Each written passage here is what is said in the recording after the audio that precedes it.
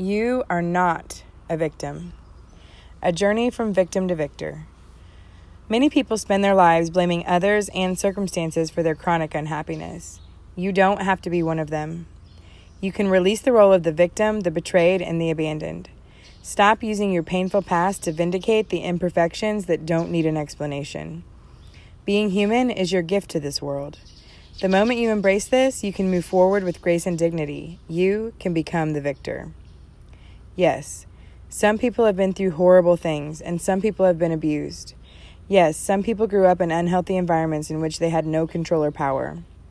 Some people have been victims of heinous crimes in which they had no choice. I am not referring to these situations, and even if you are one of these people, and I speak from experience, you don't have to stay the victim. That doesn't have to be who you are.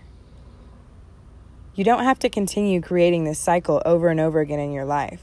There is a solution, and the solution is you.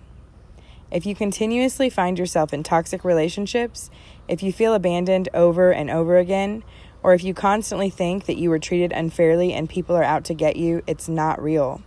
You are not a victim. You have choices, and there is a solution.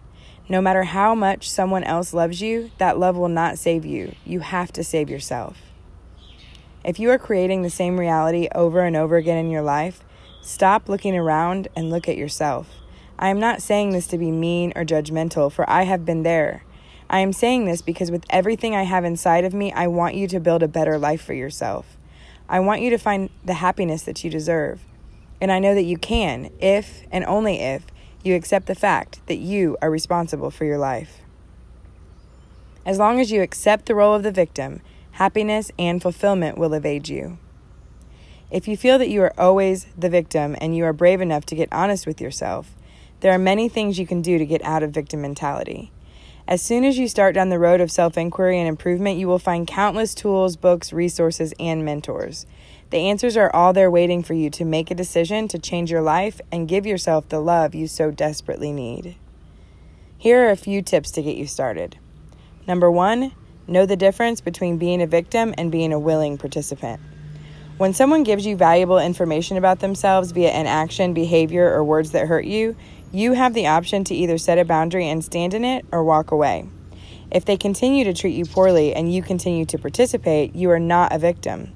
You have chosen to participate after knowing the type of relationship this person has to offer.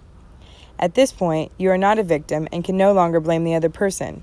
Whether you think you can change them or help them, decide it's not too bad, choose to wait around for them to wake up and treat you better, or have other life circumstances that contribute to your choice, continuing the relationship is your decision. You are not a victim.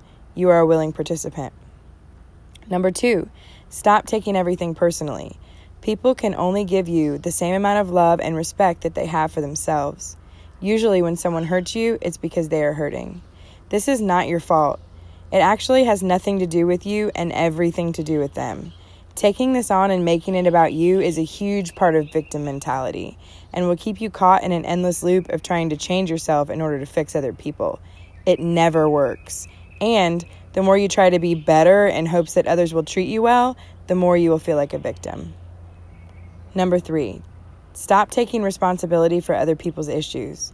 Yes, you can help others. Yes, you can be a light in the darkness. Yes, you can love. But you cannot take on other people's problems as your own. This behavior does not serve you or them. The best thing anyone can do for themselves is to accept responsibility for their life, their choices, and their healing. You are not helping other people to do this by taking responsibility for their issues. I know that all of these concepts sound harsh. Unfortunately, this is a statement of how far off we have gone collectively into the world of victimhood. Many of us have done great work on ourselves in order to practice accepting some of these harsh facts of life, only to find that they were never that harsh in the first place. They are empowering, liberating, and freeing, and the more we accepted these facts, the more our lives improved. The more we practice these principles, the more we are able to truly help others. With all the love in my heart, I wish you the best. May your pain be filled with passion and your wounds be healed with love. You are the answer.